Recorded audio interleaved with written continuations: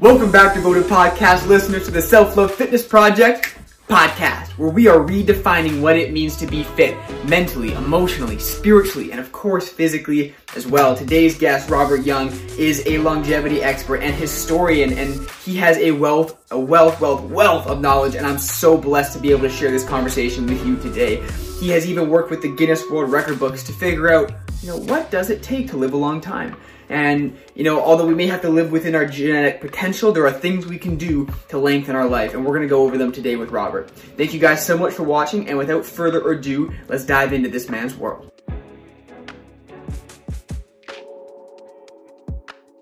All right, now we're live. Now we're rolling. So I'm going to start again with my date, because I really wanted to do this with you. Everyone who can't see and is on audio right now, I have a date in my hand. I'm taking one bite of it. I'm going to take more bites. I'm going to finish this date.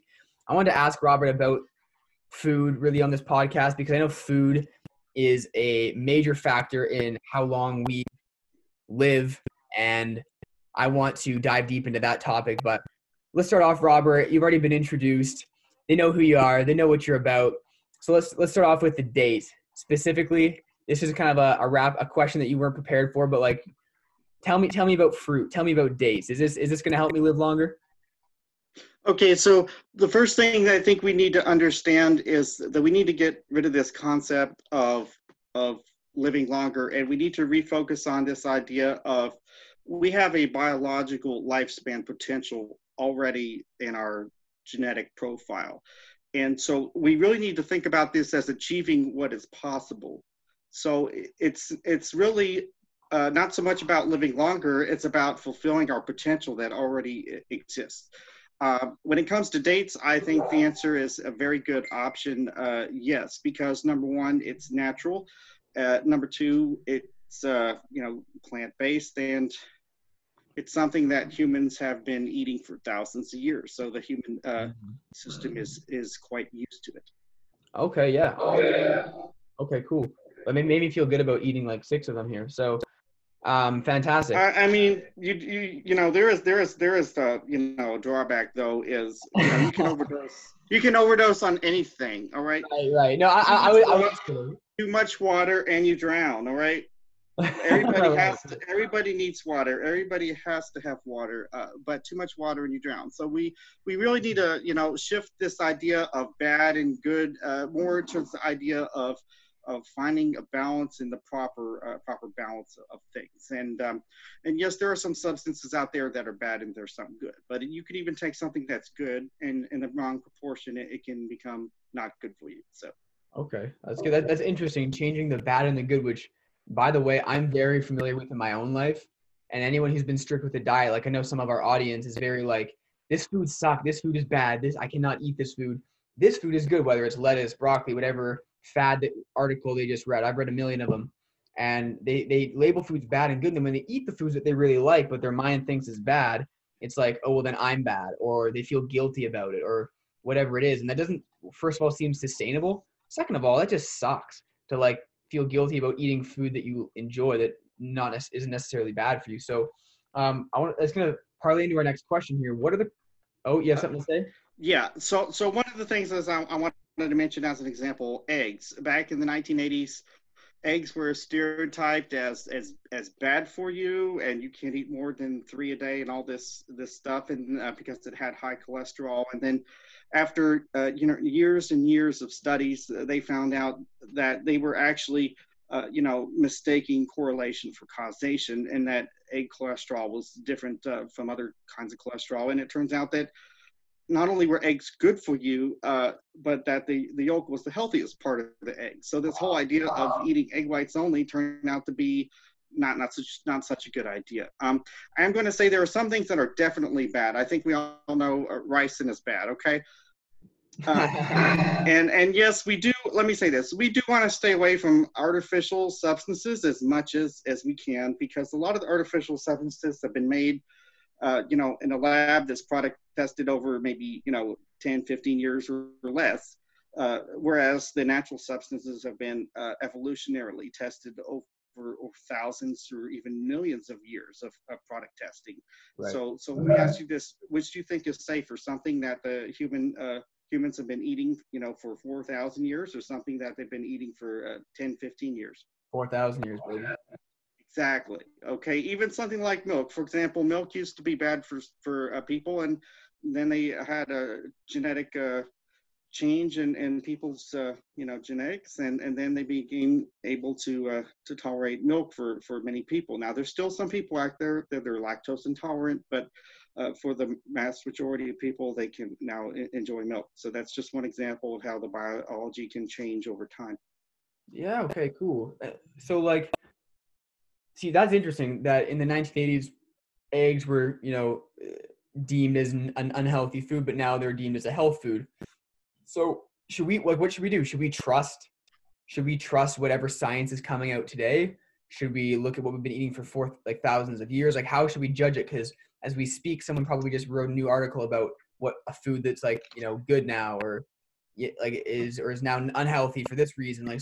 What do we believe? Number one, where do we go for quality information that we can trust? Question number one. Question two, do we trust information? Wait. One question at a time, please. Okay, so I'll start then with that question. Where do we go for quality information to actually know what to eat? Or should we test on do a blood test, a stool test, and figure out what works specifically for us? The first thing to understand is that everybody's biological profile is different, and you have to figure out what is right for you. We've had some people that said that we're going to go all vegan, and we've had some people that tried all vegan and they ended up dying because their body just couldn't tolerate that switch. So we have some people that eat peanut butter and it's great. We have some people that eat peanut butter and then they have an allergic reaction to it and they die. So I think that the thing is, when it comes to health, there are a huge amount of variables involved, and it's really more a matter of we're going to have to figure out a way to think for ourselves, to evaluate what is put out there from a logical standpoint, but also what works for us. And Occam's razor, simplest explanation is usually correct. So I think that if somebody does want to, go to, for example, the Gerontology Research Group website, which I'm associated with as the director of the Gerontology Research Group Supercentenarian Research and Database Division, one of the things we're doing is we're studying supercentenarians, people age over 110, because the idea is if you're over 110, you really figured out how to live your life a way that really exceeded almost everybody else. So I think that, going to the experts, those people that succeeded in living the longest is a good start in my view. Yeah, it makes sense to me too. So let's go there. What are these people that are 110? What are the common themes? What are they doing to get to that age? Yeah, there's about 7 to 10 items that really are commonalities with people that live the very longest. One of the first things is that they tend to maintain a healthy body weight. Being obese, especially for males, is not good. But the female body can store a little bit of fat, and the pear-shaped structure of the female body is a little bit different. But the bottom line is one of the first things I would tell anyone that wants to live 210 plus is that you need to maintain a healthy body weight. Another thing is that many of the people that live the longest are female. Sorry, guys, about 90. Come on, don't tell me that, Robert. Just kidding. Biologically speaking, women age 3% slower than men, and they have the double X chromosome. And men only have the X and the XY, and the Y is much smaller. And the double X hypothesis shows that when the female chromosomes, that if there's a mistake on the first X, then the second X can activate a backup copy. So women have a backup copy of every every gene, and men don't. And that's one reason, for example, why men tend to be colorblind more often than women are. So the thing though is, if you're born male, you're male, and you can't really change your profile in that sense in terms of the genetic potential. So remember though, it's only 3% difference. So if, for example, a 113-year-old woman is like a 110-year-old man, so you still, as a male, you can still expect that you have a chance to live to be 110 plus if you live a good life. Yes. Okay. Well, Another thing is, I'm going to say this: a lot of the people that live the very longest tend to be active walkers. They tend to be actively engaged in something to do. They tend to maintain a regular sleep and wake cycle. They tend to sleep a lot. They tend to get up the same time every day and go to bed the same time every day with a schedule. That one of the things that we really need to do to focus to, live the best life that we can live is to understand that the human body operates as a system that operates most efficiently when we operate according to the cycles that nature has devised for us. And for example, we have the 24-hour circadian rhythm clock that people's body temperature tends to be lowest about 7:30 a.m. and the highest about 3:30 in the afternoon. So even there, you can see that it's probably best to for most people to sleep, maybe 11 p.m. to 7 a.m. and then get up, around in the morning, and then, get your day going that way. And of course, there's some people that exceptionally have to work at night, and that's different. But we understand, though, is, even the death rates are higher at 3 a.m. Okay, so the fact of the matter is that the human body operates most efficiently after it has a chance to warm up, and you reach your peak usually in the early afternoon, peak efficiency operating. okay. Go ahead. Yeah. All right. And you said there were 7 to 10 items that people can focus on to live longer. Would you mind sharing a few others? I really want to bring value to someone that is like wondering like crap, like I feel like I'm not healthy right now. What can I do now to set myself up for the long term? And then the nice thing about what you're saying is like just going for walks every day. That's a really easy step. So Well, this is one of the things. A lot of people that focus too much on fad diets or marketing tricks they may see on TV or now online.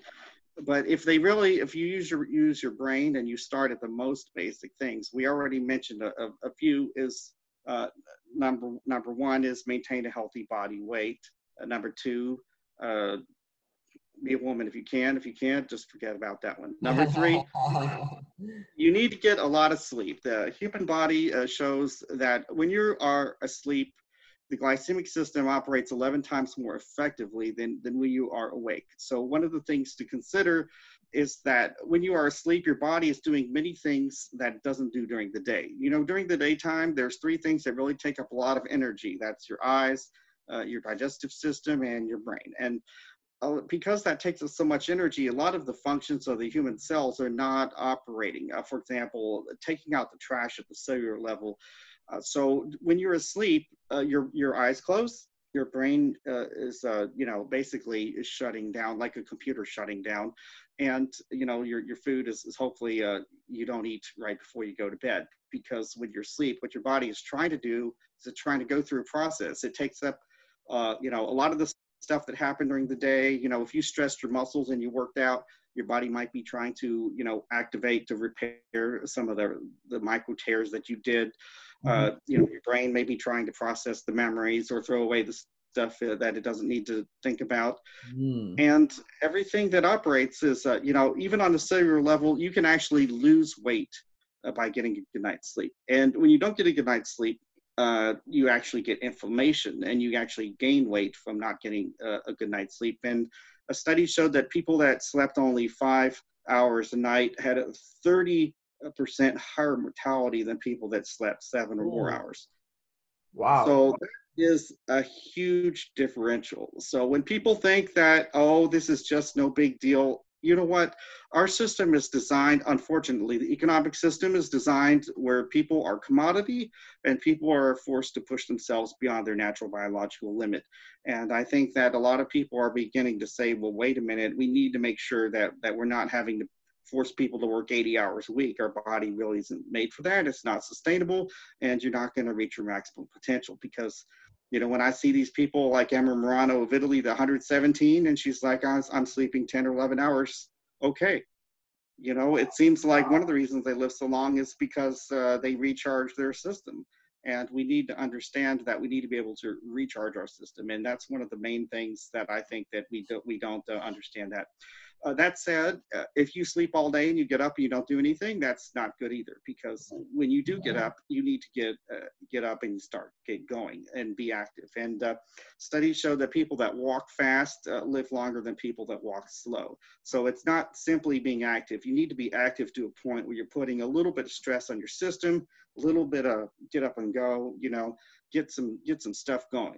Just don't get out there and just even jogging slowly is really not enough. Okay, you need to do something fast. Get something going. Okay, get circulation going.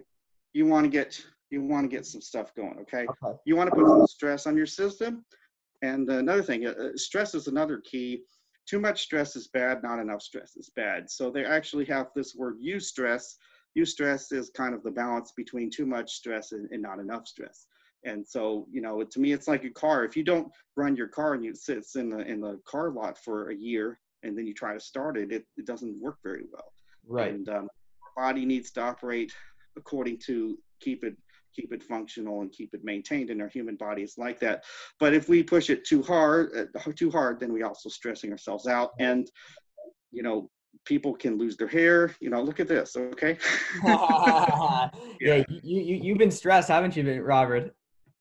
You know what? If I had to live my life over again, I would have taken it a little bit easier. And this is one of the reasons why I wanted to, do some of these chats with some of the younger people, because when I was growing up, there were some people to tell us this stuff. We were told to, work hard and forget about your health and just, do what you're told. And, times are beginning to change, where people saying, well, wait a minute, we have rights as human beings to live our life in a way that's going to be compatible with our bodies being healthy.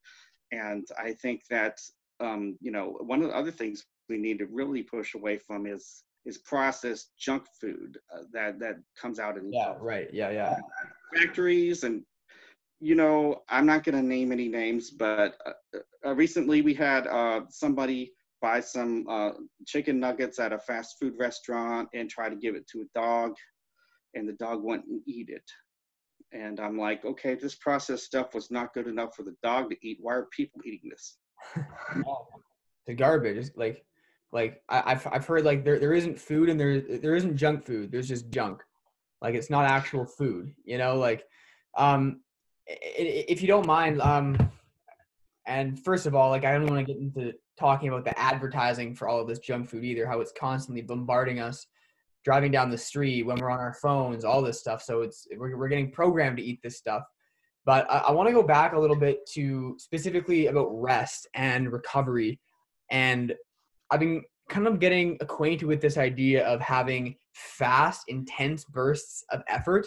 Yes. And then having active recovery and then falling into sleep, like having a nice, like intense burst of energy, whether it's intellectual output, whether it's or creative output or intellectual input, or whether it's just straight up like work, like productivity, like I'm creating something, having an intense output and then doing something restorative after, like say yoga or like going for a walk or, like relaxing.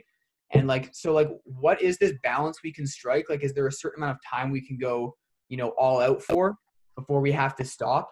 And like, what are the best practices to recover while we're awake, like active recovery? Well, one of the things is, first of all, is, in some countries such as Spain, they have this divide the day in two thing where they're active in the morning and then they have like an afternoon siesta and then they're active again later. That seems to be a strategy that works well. Give people a chance to recover from the early morning activity and then go on a second wind. And a lot of people don't understand that a lot of this stuff actually comes from physics. This is not mystical stuff. Physics. When the ocean waves hit the shore, they don't hit the shore flat. They hit in waves. Okay?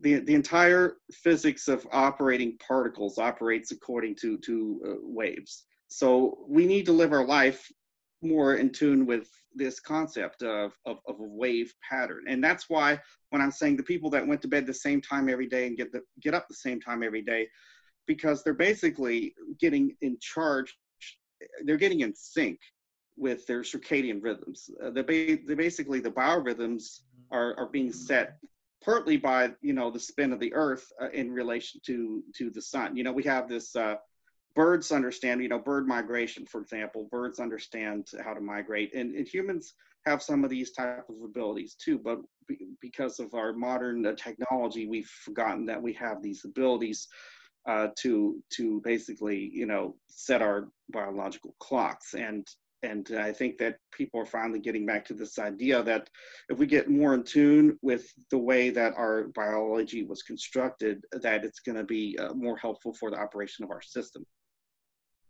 Okay. No, thank you for that. I want to take the time that we have left here. I want to switch over specifically to fitness and bodybuilding. It's a topic that me and you brought up kind of last minute before this call. And I want to dive into it specifically because self-love fitness, like this idea that was created, was kind of out of us seeing what the fitness industry was like and our personal experience in bodybuilding, where physical health was far more important than mental or emotional health. It was put on a pedestal, so to speak.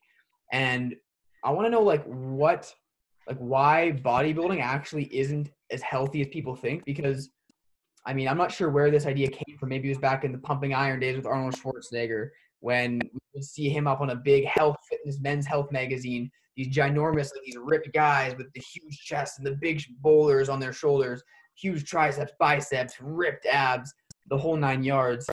And we may have just associated that with, okay, that's what I need to be healthy. But you're saying that that's not what it takes. So I wouldn't mind diving into that conversation, like what we actually need to do to live longer, and like what are some of like the myths in the fitness industry. Okay, so the first thing I'm going to say this is I don't like to tell people what to do. I do like to tell people the facts, and then they have to make their personal choices. But as I explained before, if you look, the very tallest tree is not the very largest tree. So, anytime we're trying to decide, for example, if we're going to try to set, Olympic record or a world record to be, the world's fastest swimmer or runner or weightlifter or whatever, we're going to have to go all out. But here's the thing, though, is some of the things out there, are better for the human body than others. And, running and swimming and bicycling seem to go align with living a long time.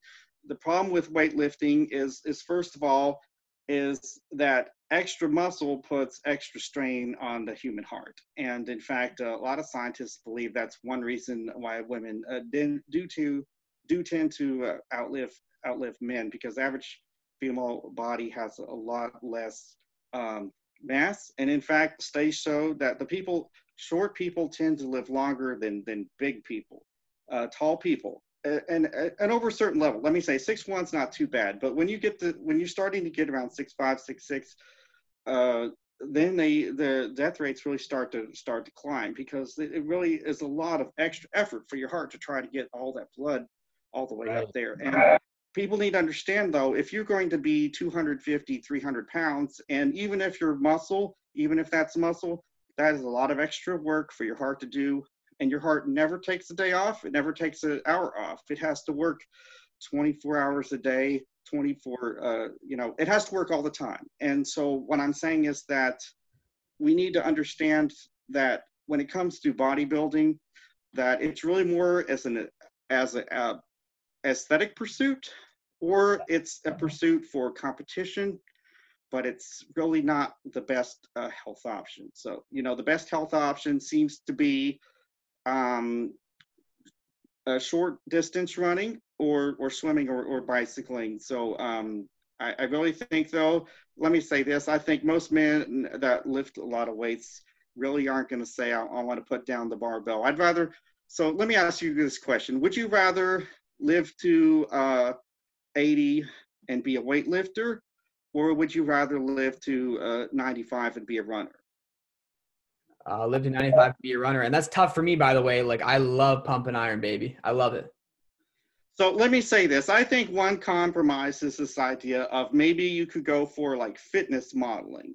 Basically, instead of being Mr. Olympia or Mr. Universe, you could go for the aesthetic look where you're basically adding muscle, but you're not adding muscle to the point where it's really putting a lot of strain on your system. And let's be honest, a lot of the people in the bodybuilding industry are using substances, such Right. as steroids and a lot of other substances out there besides steroids that they're really not good for your health and really not good for living a long time. And if you're very rich like Arnold Schwarzenegger, you can, oh, he had another heart surgery, and I'm glad he survived his yet another heart surgery. But I think it's becoming clear that all that improper usage of substances, has caused him some issues there. So the bottom line is we have to make a decision. Do we want to be the tallest tree? The tallest tree is an analogy to living the longest, such as the redwood tree in California, Hyperion, 380 feet tall. Or do we want to be the giant sequoia, which is the biggest tree? The giant sequoia, Journal Sherman in California, is by far bigger, but it's only 274 feet high. So these are facts for us to decide that our life path, whether we're going to be a bicyclist or a runner, or even just working in an office and just kind of recreationally weightlift. Basically, we already see from biology that all human fetuses in the womb start off as a female, okay? And the human fetus as a female is designed for endurance. That in order to get a male, the Y chromosome basically starts telling the fetus to start producing hormones, male hormones that will cause it to become a male. And as it becomes male, even in the womb, male fetuses have higher mortality than female fetuses, okay? So when you basically, you're making a trade-off where you're borrowing peak strength from future reserves. So the question is, do you want peak strength or do you want endurance? Or do you want to try to find a happy medium somewhere between those two? And this is really a question for everybody to decide for themselves. I'm not going to tell anyone that. So.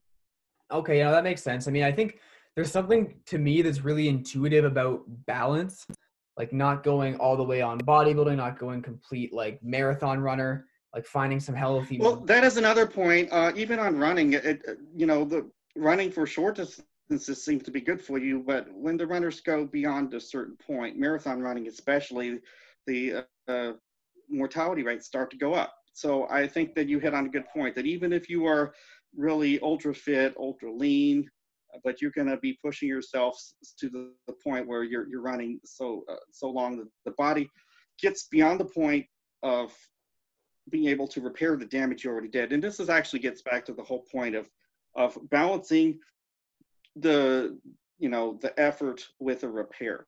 Because basically, if you think about like a zipper, if you unzip a zipper and you zip it back up, it's not that difficult.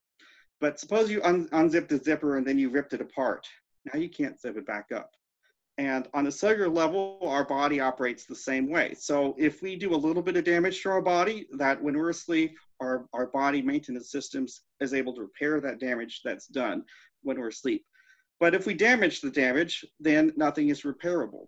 So if we don't give ourselves a chance to repair the damage already done, then the damage is not going to get repaired. And then what happens is then we get a buildup of damage over a long period of time. It becomes a bigger and bigger problem because the average human body estimated has 10 trillion cells. So you have a lot of chances to do some damage and get away with it for a period of time. And I'm not saying anybody should do that ever, but I am saying that if people can say that, well, I did all this stuff and I had no consequences. But if you keep on, like alcoholism, for example, over time, it just becomes more and more damaging. And there comes a point when people realize that, this is not the way. If they had listened earlier, though, it would have been better for them in the long run. So I really think that we need to find the proper balance. That it's good to lift weights. It's good to, have strength.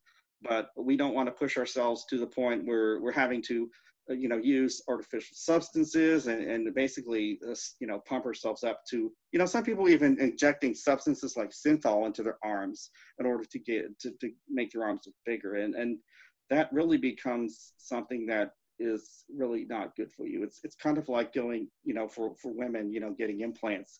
It really is not good for you. So I think that getting back to the nature thing, one more thing I want to say this is they did a study of vitamins, and they had like one group eat like live food like green broccoli, and the other people took vitamins in pill form.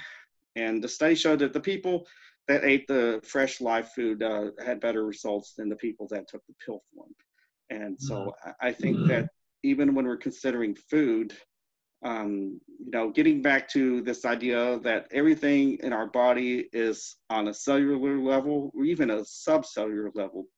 And in order to operate effectively and operate on at its best, it's best to go natural, and it's best to operate under a system where we understand the balance needed in order to operate the system at maximum efficiency.